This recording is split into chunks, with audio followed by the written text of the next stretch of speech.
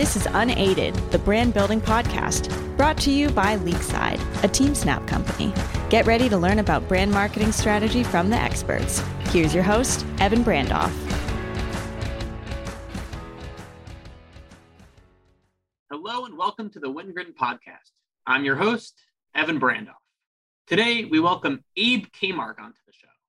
Abe is the CEO and founder of True Made Foods, and he is on a mission to help save American family occasions by making them healthy again. Let's get into it. Abe, welcome to the show. How are you? And thanks for having me. It's a pleasure to be here. Honored to be here, really. Yeah, thank you so much for joining us. We are a household that absolutely loves the True Made products.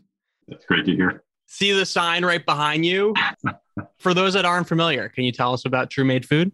Yeah, so we make a whole line of condiments and sauces, ketchup, barbecue sauces, mustards, hot sauces, sriracha, all without the sugar. We cut the sugar out and we naturally sweeten our products with real veggies instead. So we use real whole fruits and veggies, pureed, cooked into the sauce to give that natural sweetness that you miss.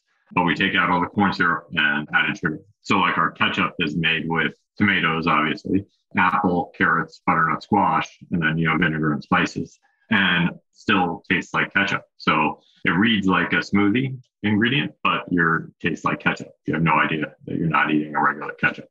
It's key. It's true. It really is such an amazing product. I know you're a big family guy. You got 4 kids. Have you done the taste test yet? The blind taste test with the kids, True Made Foods ketchup versus, other name brand? I wouldn't be here talking to you right now, and we wouldn't have this company if my kids didn't love the product and didn't prefer it over everything else. What we found, my kids were the ultimate taste testers, my picky eaters at home. And this is the reason I started the company, is because trying to feed my kids healthy, didn't want sugar, trying to feed them a lot of veggies, basic stuff. But ketchup was a constant in the household that I hated. I was trying to get it out because I knew it was just red sugar. I mean, it's more corn syrup than tomatoes in regular ketchup, and even the organic ketchups are still all cane sugar. It's got more sugar per ounce than ice cream. It's like a dessert, regular ketchup.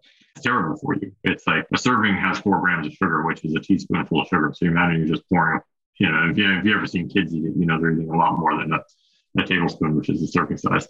So yes, but you're not going to stop cooking out, right? You got family and kids. You're not going to stop going to ballparks or going to lowly cookouts or, going to, Friday night football games where all these things use ketchup and barbecue sauce and so on.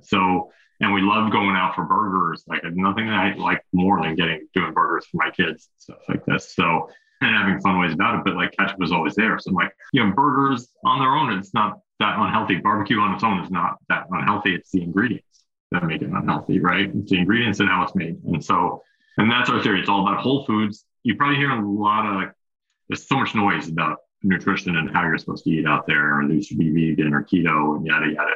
Ignore it all. It's all just whole foods. Eat whole foods, unprocessed foods as much as possible, and cut out the added sugars. Added sugars are the 90-10, not the 80-20, the 90-10 when it comes to eating healthy. Cut out the added sugars and the artificial sweeteners, and that's the easiest thing you can do. And then, eat whole foods. And so that's what we did. We try to create products that were made as close to being whole foods as possible. And, we don't want to give up the backyard cookout. We don't want to give up trips to the ballpark just because, we're trying to eat healthy. We don't have to throw out the grill and start eating kale and quinoa salads outside. Let's, eat real food, buy the better hamburger, buy the better buns, and use our ketchup, and boom, you've got a real meal. So, that's kind of that's our goal as True Made Foods, to allow America to keep, and families to keep these habits and these processes. And because it's not about the event, it's not about the occurrence, it's just the ingredients that have been put into it over the last 50 years. And that's the thing that we have to clean up. And so, I want my kids to have these experiences, and I just want them to take the guilt away from it at the same time as a parent. And so that's why the whole purpose of our company. Yeah. So you clearly practice what you preach in terms of being healthy. You're, in good shape, it seems, at least over Zoom. Have you always been health conscious? What's your story in terms of being health conscious? Yeah. I mean, kind of like a slow awakening towards everything. Cause I'm old. I'm a 45-year-old man. So I was born in the 70s and grew up in the 80s. So I grew up as lucky that, I grew up with an Italian mother and we cooked a lot in our family. We cooked a lot at home. That's how I got the idea for the ketchup is like, we always use carrots as the natural sweetener in our pasta sauce. And we were making pasta sauce like weekly.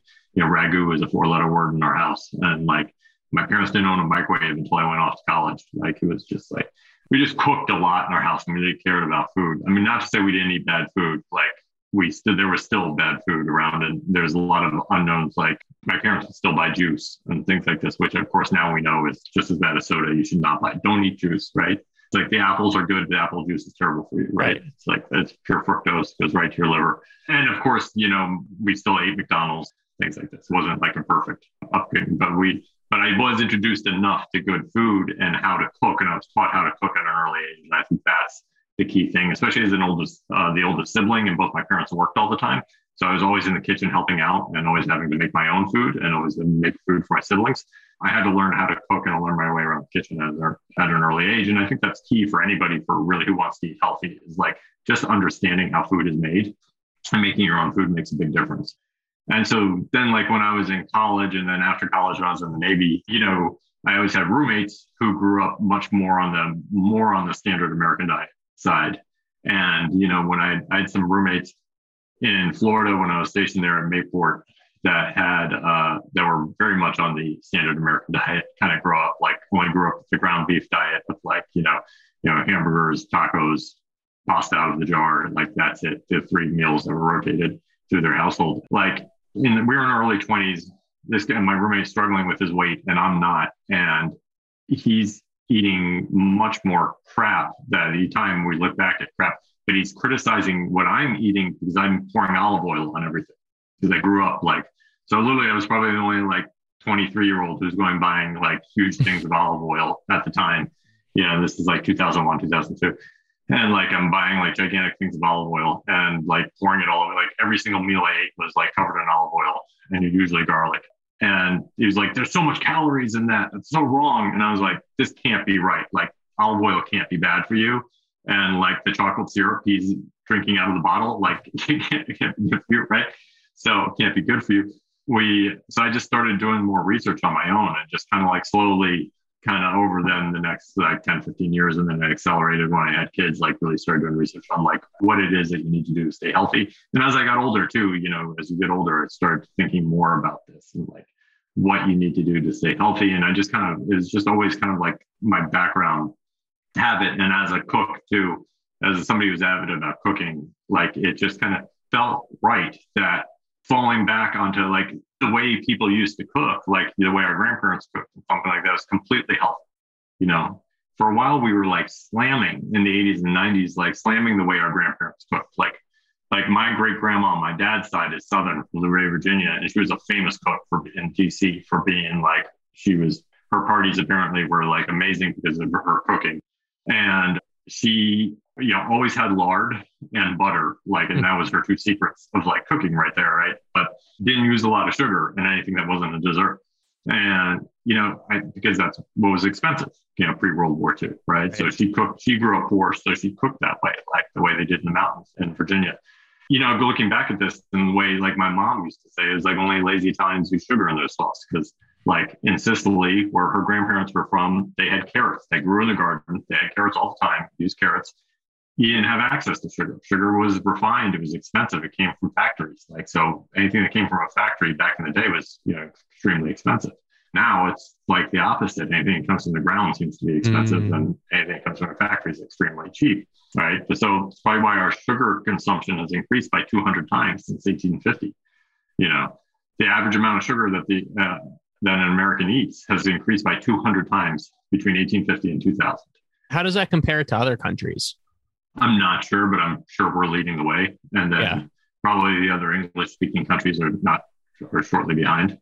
England really drove the sugar industry early on, from what I understand. If you read Gary Taub's book, The Case Against Sugar, sugar is just there's so many things wrong with it when you look at the history of it. It drove the slave trade too. It created slavery, or modern day slavery, or the slavery of African Americans, because it was such an awful crop to work on, sugarcane, that they couldn't even get indentured servants to work on it. They couldn't get, low-paid people to work on it and things like that. So they had to use slaves because it was such an awful job. And so and then the demand for sugar that was coming out of England at the time and created that, I don't know if you remember your elementary school history, but like that slave triangle, the trade triangle of like sugar, slaves, and rum that went from the Caribbean to England and Africa, like back and forth. And so it's really interesting. My wife and I are watching The Sopranos right now, and I would say about 60% of our cooking at home is Italian food inspired by The Sopranos. So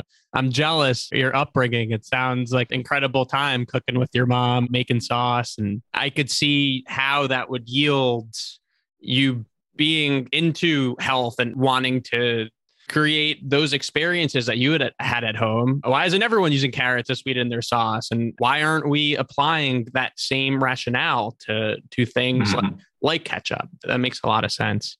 Before we get more into True Made Foods, your background is so interesting and incredible. Did you grow up in Virginia? I was born in DC. I lived in Virginia until I was 10. And then we moved to Brooklyn, New York. And I lived in Brooklyn until I was 16. And then we moved to Maryland, to the suburbs of DC in Maryland. And I enrolled in public high school in Maryland and graduated from Montgomery County Public High Schools there. Yeah, really good school. It was amazing public school. Like, it's an incredible school. So now I feel like I can claim to be more from Brooklyn than the people who live there now. But, You're pretty Brooklyn. I could see it. So you went to Vanderbilt, then you joined the Navy. Did you always want to, or was that right after school? Yeah, I went to Vanderbilt on an ROTC scholarship. So the Navy paid for me to go to school. That was kind of always the plan. In high school, I decided I wanted to join the Navy. So I had even looked at into enlisting. And then, but my parents were pushing me hard on the officer program because they wanted me to go to college, obviously. So I got into the Naval Academy and I got the ROTC scholarship. I actually turned down the Naval Academy to go take the ROTC scholarship to Vanderbilt, which I thought, for me, it was a really, really good decision, personally. I think I needed that time to mature in undergrad and make stupid mistakes, and be crazy a little bit, free from the responsibility, get that out of my system. So then have life, and you realize you're still going to school for free, and, you get commissioned right after you graduate at the same rate as the academy guys. Might need you to have a conversation with my nephew who has his mindset on going to the Naval Academy. I like the route that you took. So, well, personally, I think for other people, the Naval Academy is great. Like if my kids decide, if my daughter decide to go to the Naval Academy, I'd be totally excited about that because I probably don't want them doing what I did in college. So I prefer they went to the Naval Academy for my kids. And my wife went to the Naval Academy too. So she was a 2000 grad. We met in the Navy afterwards. And this is just ironic, but it's like one of the reasons I turned down the Naval Academy, because at 18 years old, I wanted to go to school with more girls. And back then, the Naval Academy was like 10% women, and obviously, and then ironically, 10 years later, I ended up marrying a Naval Academy graduate. That's funny. Good. She probably wouldn't have liked me if she had met me at that age. So it all works out. After the Navy, you lived abroad for quite a bit. Can you tell us a little bit more about that? So I was a helicopter pilot in the Navy, stationed in Florida, and then I deployed a bunch for Iraq and for the Iraq War, and we were in the Gulf. And then for my shore duty, after you do a flying tour, you do a shore duty where you're working like at an office, like headquarters type thing, or you're teaching. And I went to U.S. European Command, and I got stationed in England. So I was stationed at a satellite branch of U.S. European Command in England. So we lived in England, we lived in Cambridge, and then I got my executive MBA at London Business School while I was there. So I did that nights and weekends thing, got out, and we decided to stay in England. My wife had gotten out at this point, and she was doing her grad degree at LSE as well. And so we thought we should stay in London and, make a go of it since we both got our grad degrees there. And that was where our network, our potential professional network was. But then we got out and the recession hit. It was like 2008, and it was just like the worst timing ever. So there was no jobs. Nobody wanted to hire ex-military people at that time. In 2008, there was no military support for veterans like there is now, which is fantastic. So we working overseas more. So I went to Bulgaria for my next job. My family didn't come with me for that. My wife moved in with my parents and had my second son because we had two babies at that point. And so I moved to Bulgaria on my own for about 8 months. Then we went to Doha, Qatar. So my wife got a job that got her over there, and I started my own company, and it was emerging market focused because that's what I've been working in. So I worked in emerging market kind of consulting and innovation side, like how to start businesses in these markets, and worked on infrastructure projects and stuff. And so in Doha was just good location because I could get to Egypt easily. I could get to Ghana easily, Uganda, China, places like that I was doing work in. Did some work in, set up a company in Doha too, and did a startup there as well because things seemed like they were booming at the time. So it was 2010 and, they just won the World Cup and there was a lot of investment in there. So, but it wasn't as big an opportunity as we thought. So we left after 3 years. It worked out well. It was a great experience. We were glad we were there, but it was a wonderful experience. Otherwise, we had great friends there, great local friends, everybody that we still stay in touch with, stuff like that. And the travel was amazing. And just the projects we worked on were incredible. So it's awesome. Is True Made Foods available outside of the States yet?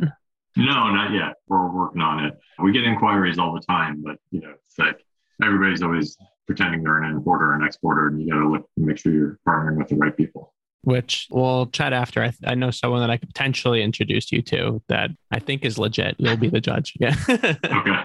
Yeah. So fast forwarding, it bothered you that ketchup was so unhealthy. Kids loved ketchup. Everyone loves ketchup. It's just so much sugar. So you develop a product that tastes just as good, if not better, and has no sugar. Yeah. And we actually didn't start with a full no sugar. We started with a low sugar version. So okay.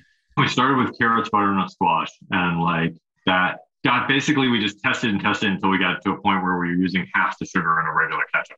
So a regular ketchup has 4 grams of sugar per serving. We got to a point where it was at 2 grams of sugar per serving. I thought, okay, that's probably good enough to start. There's no other no sugar ketchup in the market at the time. This was 2015, 2016. So that was kind of our minimum viable product, right? So to speak. And so we pushed that out there, and that was the initial kind of product that we went out to market with. What does that look like? You have a product, you think it's good. How do you go to the market? What's your go-to-market strategy with a product like this? I'll tell you what I did, and I can tell you what I recommend for people to do now instead. Okay. So what I did, we launched out of an accelerator in New York called FoodX, which doesn't exist anymore. But there was a food accelerator. Again, 2016, there was a lot of money coming into food from the tech side, and people were getting excited because the market was shifting. And so I was getting really excited about this idea. And so we jumped in full in, and the accelerator was great because it forced me to do the company full time, which I don't recommend doing until you really have a really figured out product for a while, So but if I hadn't done it full time at the time, I probably would have faded out. I probably would have gotten a job or something like that. Between 4 kids, and I can't do a startup, a full-time job, and take care of 4 kids at the same time. So it forced me to do it full time, and the accelerator did, and that gave us an initial $50,000 too, which helped really reduce the cost. But the idea was, there's all these craft foods coming out of New York City at the time. So my dad lived in New York at the time; he had an apartment there, so I had a place to crash. And we launched out of New York City, and the idea was we just took the product around to all the different. New York is full of a lot of these small specialty stores, right? Higher end stores where you can just talk to the manager. Italy and yeah, and a lot of the smaller ones too, like Brooklyn Fair and things like that. Yeah, Society Fair and Williamsburg, And so you bring your products in, you pitch it and you give them a free case, and then you go back and you demo it a few times, get customer feedback, talk to people about it, and you figure these are the shoppers who are looking for something new, who aren't price sensitive. So that was the test. That was the first year. I was totally just testing the market in these small stores in New York. Drive up to New York or take the bus up to New York and take product around to all these stores, things like that. Delivering it myself, following up with the stores myself, trying to get paid, things, and testing the market that way. I think right now I would tell somebody instead to go online first, to do your website, do your own direct to consumer. Maybe set up Amazon if you understand Amazon. You can do a merchant FBM, fulfillment by merchant on Amazon, but then do events like farmers markets, flea markets, things like that, to get people sampling the product and buying it the first time, and then try to reorder online and see how many follow-on orders you get from online. You can go to local stores and things like this. I would not do what I did, which was living in Virginia and trying to sell in New York, because that was just too much on me and my family and everything like that. I was lucky my dad lived there, had an apartment there, so I was able to had some place to crash, but it was just, the commute was just awful. So I would, go to your local stores, test things out, figure out your category really well. That's one thing that we didn't do really well is, so I think the mistakes that we made early on are really the key, which is like, one, our category is very difficult because it's a slow turn category, right? Naturally, right? So how many times a year are people buying ketchup, right? Or it's like you're buying it. What is the answer to that? The average household in America buys it 3.3 times a year, right? Ketchup. Okay. And mustard's like 2.2 or something like that. So, and that's very skewed, right? Because you have single people who never buy it or buy it once every 2 years. There's one bottle sitting in their fridge forever. Or you have families with like 5 kids like mine who are going through it on a regular basis, buying it almost weekly, right? But these very few shoppers who are buying it a lot. And the problem is like those people who buy that product a lot for our category, they don't shop in specialty stores and they don't live in New York City, right? Things like that. And they don't live in Brooklyn, right? Because you don't have, unless you're Orthodox Jewish and you live way out in the alphabet area and stuff like that, you probably don't have 8 kids and are living in New York City, right? So this is like the challenge that we had with this category. And it took me a while to figure this out, which is like, this route that we took, we were copying other like very artisan, natural food, kind of crafty foods that were coming out at the time, things like this. And they were in different categories where that worked, like coffee, things like this. And it doesn't work well with condiments because ketchup is boring. It's ubiquitous. And this is what I liked about it. It's boring, ubiquitous. It's suburban, right? It's a suburban purchase. And it's very conventional. It's $1 billion category in conventional food sales. And it's like a $15 million category in the natural channel. So kind of you look like a conventional store like Stop and Shop sells like $50 to $80 million in ketchup a year, right? And Whole Foods only sells $12 million ketchup a year, right? So if you want to, at the time, and still, it's still a viable strategy today, if you're better for your food, you want to get your first $5 to $10 million of sale, like in a specific channel or in a specific region, right? So like if you're selling a kombucha or a jerky or something like this, you just focus on your local region, or you just focus on like your Whole Foods channel if you get into Whole Foods, right? And you just try to own that region and try to get up to $5-10 million in sales. And you can't do that with ketchup or barbecue sauces and things like this, right? Because trying to become a $5 million brand just selling through Whole Foods when Whole Foods sells $12 million worth of ketchup annually across all their 510 stores, and over half of that is their private label, like an amazing amount of marketing and brand awareness that you would have to do to be able to get up to that, a consumer. And it's a slow turn product. So, every time you convert a consumer, they're not buying it every week or every day, like with a beverage or a salty snack, like they are buying it then in the next month or 3 months or 4 months, right? So you got to constantly be bringing, if you want to keep driving your sales up, you have to constantly be finding new consumers. So it's like the math behind it is totally different, right, for our category. So it's like the two challenges with our categories: very slow turn and very conventional focused, which is more expensive to operate in and harder because you're working with big stores like ShopRite or Stop and Shop, Giant and Safeway, which are more expensive, more difficult to deal with, that kind of thing than other than the small channels and stuff. So that was the hard part with us, is like we tried to launch in this crafty kind of thing, and it doesn't work. And marketing yourself as a crafty ketchup doesn't work in Stop and Shop. Like your product's not going to sell, So we had to pivot our branding multiple times away from that crafty look, that we started with, to be kind of more of a bold, more approachable, more conventional. We want to be better for you, but we want to be seen as like an American, big American brand that's approachable and better, right? So we had to like balance that out. So that was like our challenge early on. That's why it took a long time for us to get started to figure it out. Yeah, it's so interesting. Really good takeaway there is when creating your customer persona, a common misconception is when creating your persona, it's like, oh, we want to reach health conscious people, and not looking at the data behind how much are certain segments of people buying the certain category. Mm-hmm. Yeah, that's really interesting. Yeah, and you really got to figure out, like again, like our biggest best customers are people with kids, or people with grills, like backyard grills. And again, like people in New York don't have grills, like they're not cooking outside, right? And so it's like that. So we need to so we're a suburban product, really, at the end of the day. And we need to be in suburban stores. And targeting suburban shoppers, which is harder, more expensive. They're further apart, harder to reach kind of thing. So that's like your challenge. If you're developing a product, especially a food product or a beverage, you really need to think about like, who's your shopper, who's your buyer, what channel are they on? How are you going to find them? Where do they want to buy your product again? Which is why like going online, I think initially is the best thing to do. If you can get people buying online on a regular basis, at least then it shows like some data, some customer loyalty, be able to figure out who your customer is and what resonates with them too. And like, that was a challenge with us too, is like, we're making these products with all these vegetables in them, which is the ultimate selling point. I think most people were mostly convinced. And like when we did a lot of customer interviews, people love the fact that there's carrots and butternut squash in the product, but it's also the biggest barrier to trial, right? We realized pushing the vegetables first just makes people weirded out. And that's the other thing like about a food product is if you want some type of mass appeal, you don't want to be weird, right? You need to de-weird your brand.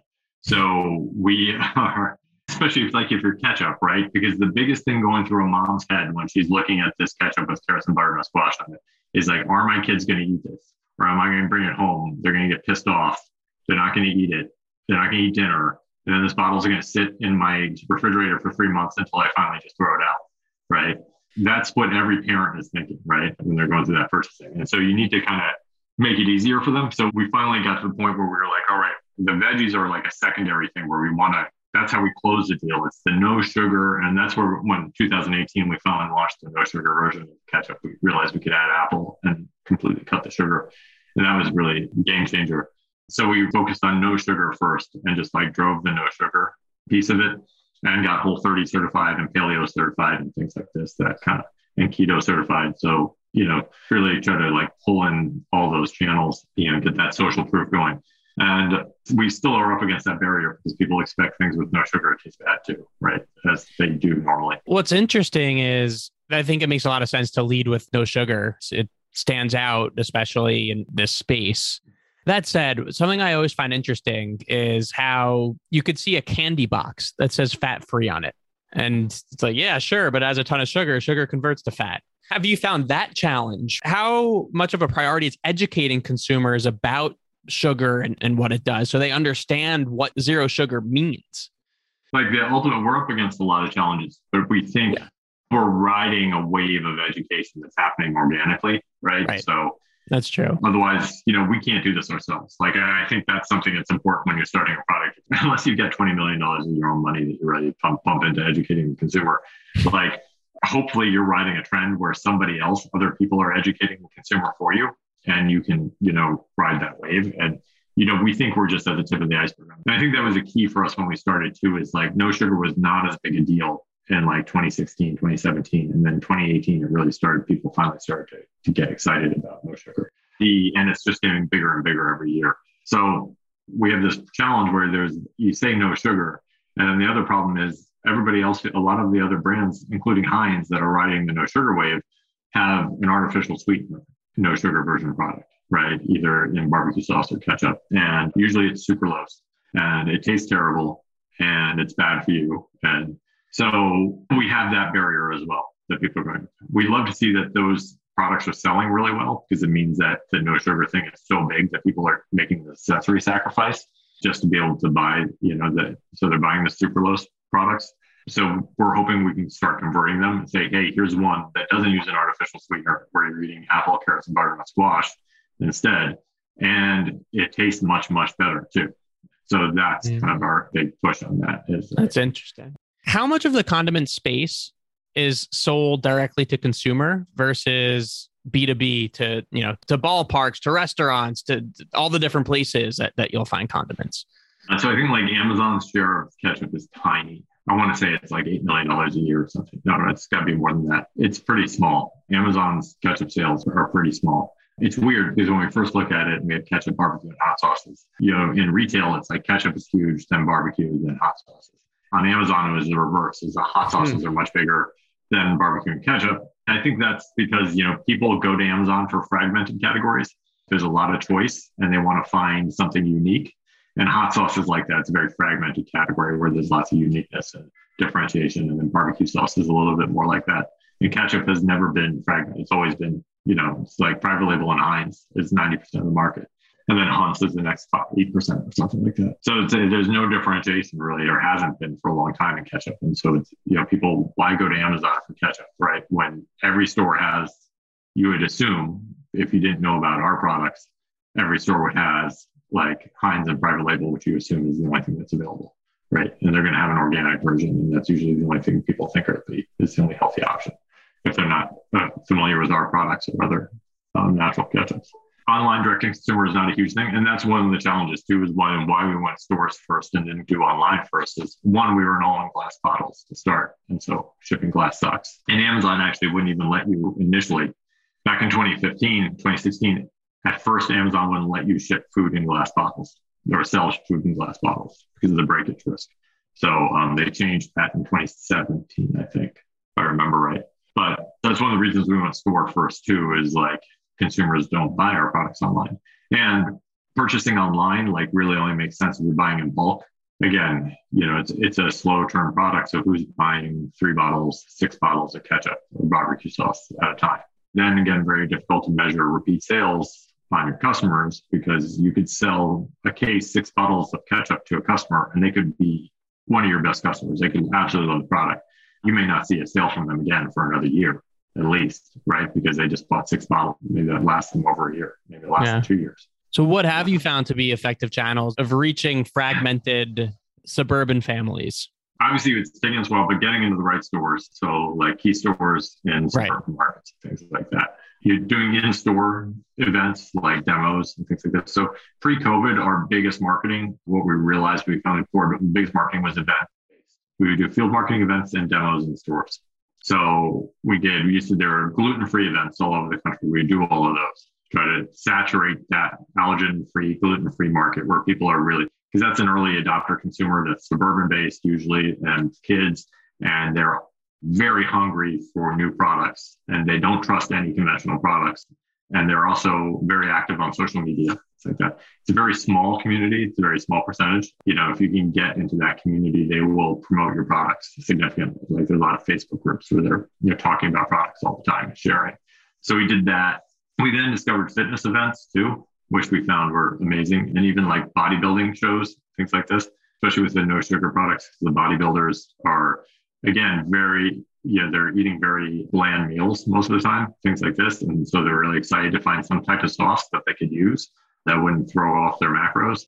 And they are also very active on social media and promoting the product and things like this. And at the fitness shows, you get dietitians and fitness instructors. So we're trying to find these kinds of early brand ambassadors and advocates that we could create a personal connection with. And dietitians are another one. So we do dietitian shows and go to places where dietitians are and try to convert dietitians and work with them.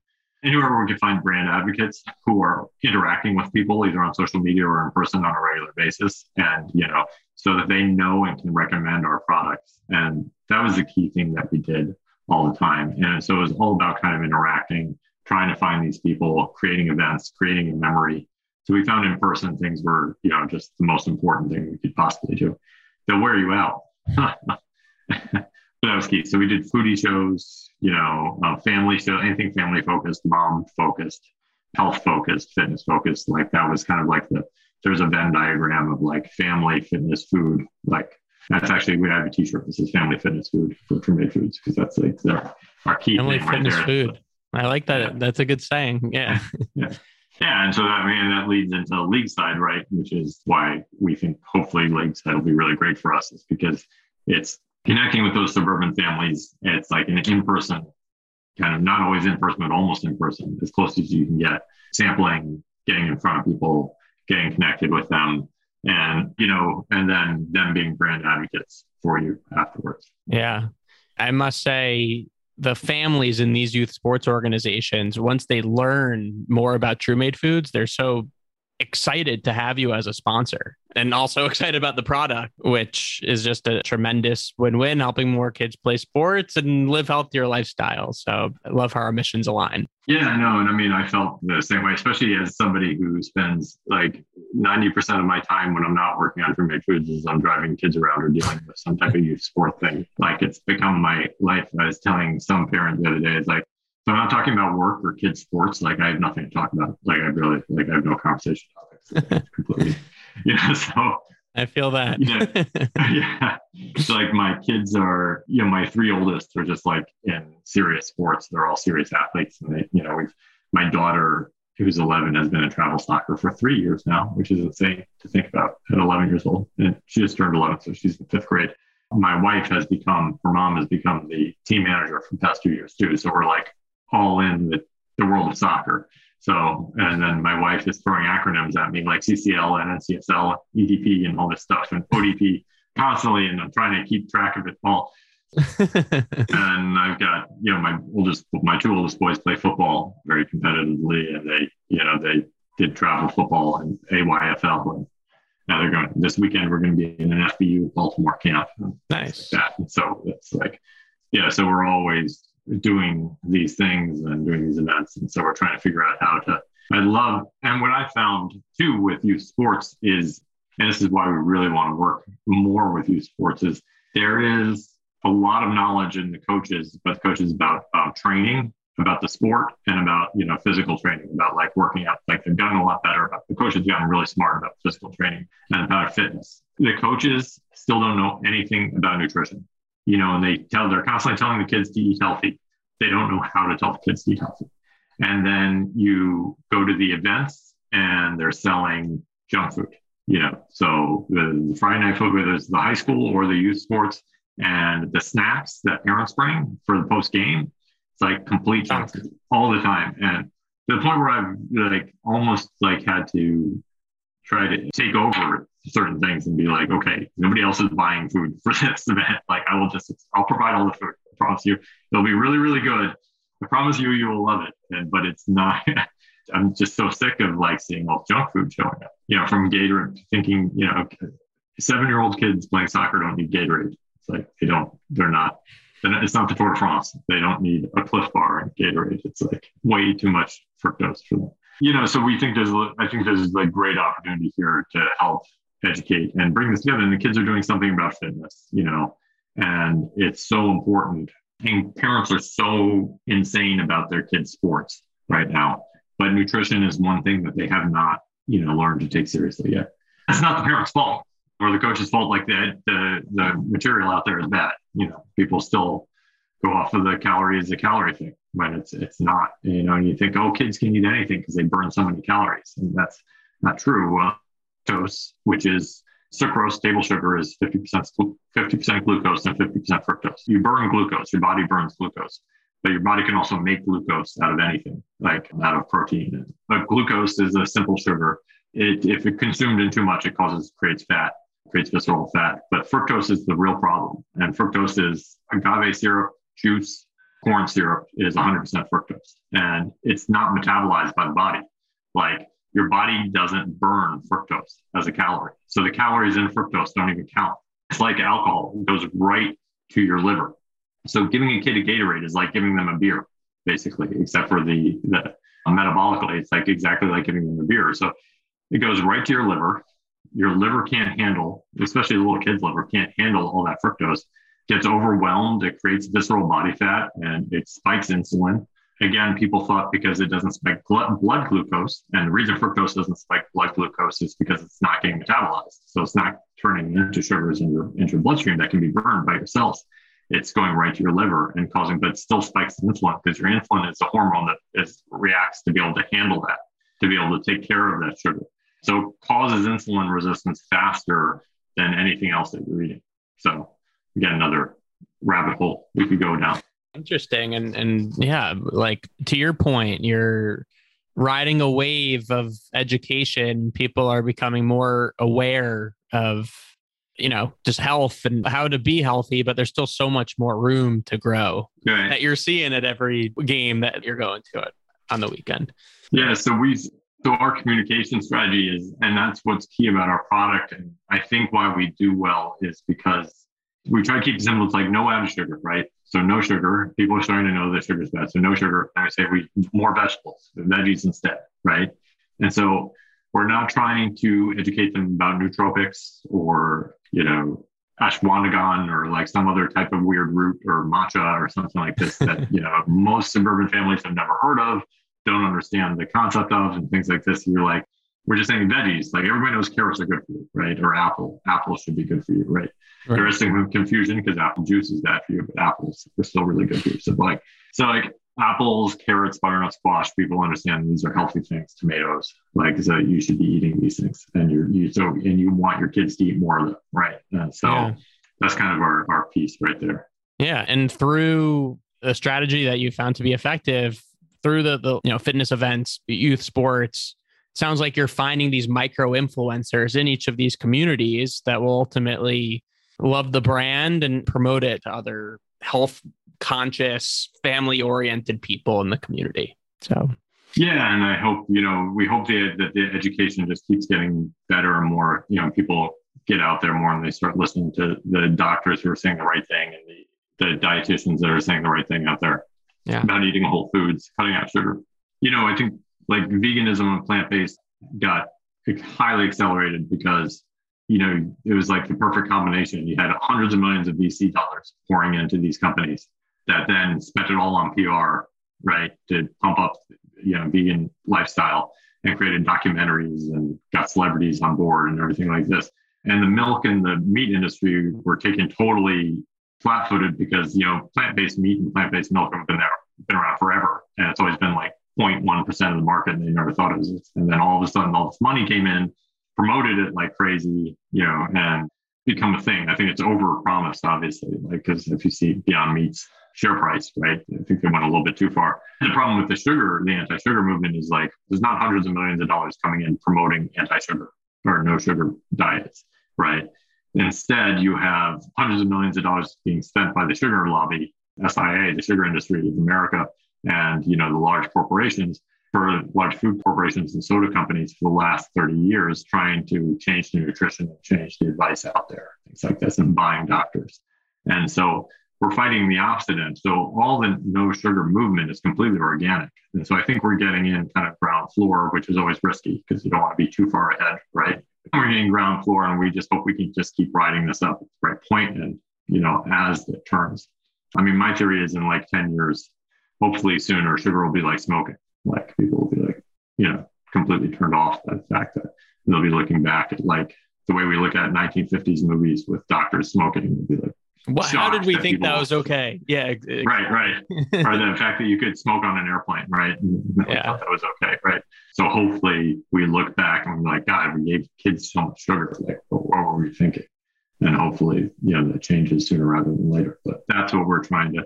I think anything you're doing from a marketing perspective, you need to try to make sure you're riding that trend, because if there's not a mass awakening or movement happening around you, if you're not part of some type of wave, then you are paddling alone out there. And that's a really, really hard thing to do, create your own education. Unless you get like some Silicon Valley investor who give you hundreds of millions of dollars and pump it all in PR. Which we'll take, right? If any Silicon Valley investors out there. Well, Abe, this has been so much fun having you on the show. Again, absolutely love what you're building.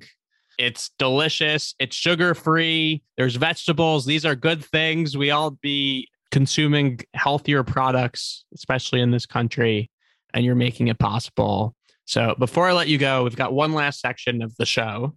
It's called the lightning round. So I've got 4 questions for you and 2 minutes total to answer all 4. So first thing that comes to mind. Okay? Oh, okay. Great. All right. First question. What is your favorite youth sports memory?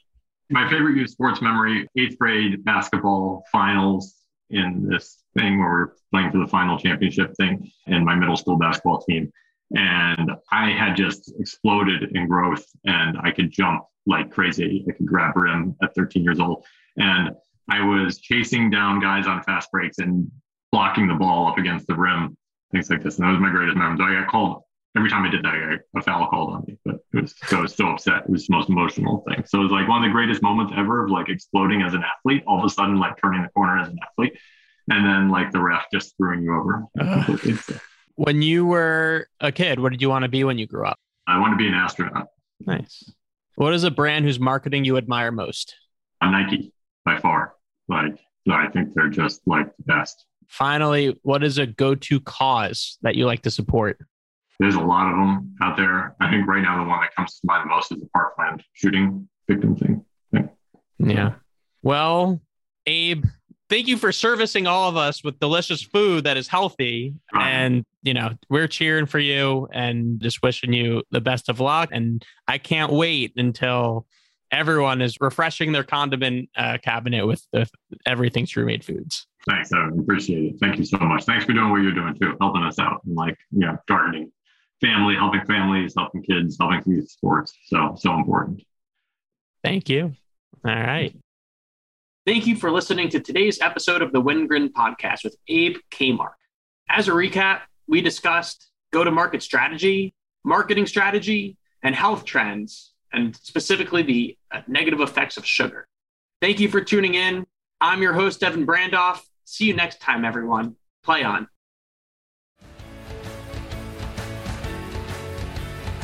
If you enjoyed this episode, please subscribe to the show and leave a rating at leagueside.com/podcast. For more educational and inspiring content, you can follow Leagueside on LinkedIn and Instagram @Leagueside_. See you next time.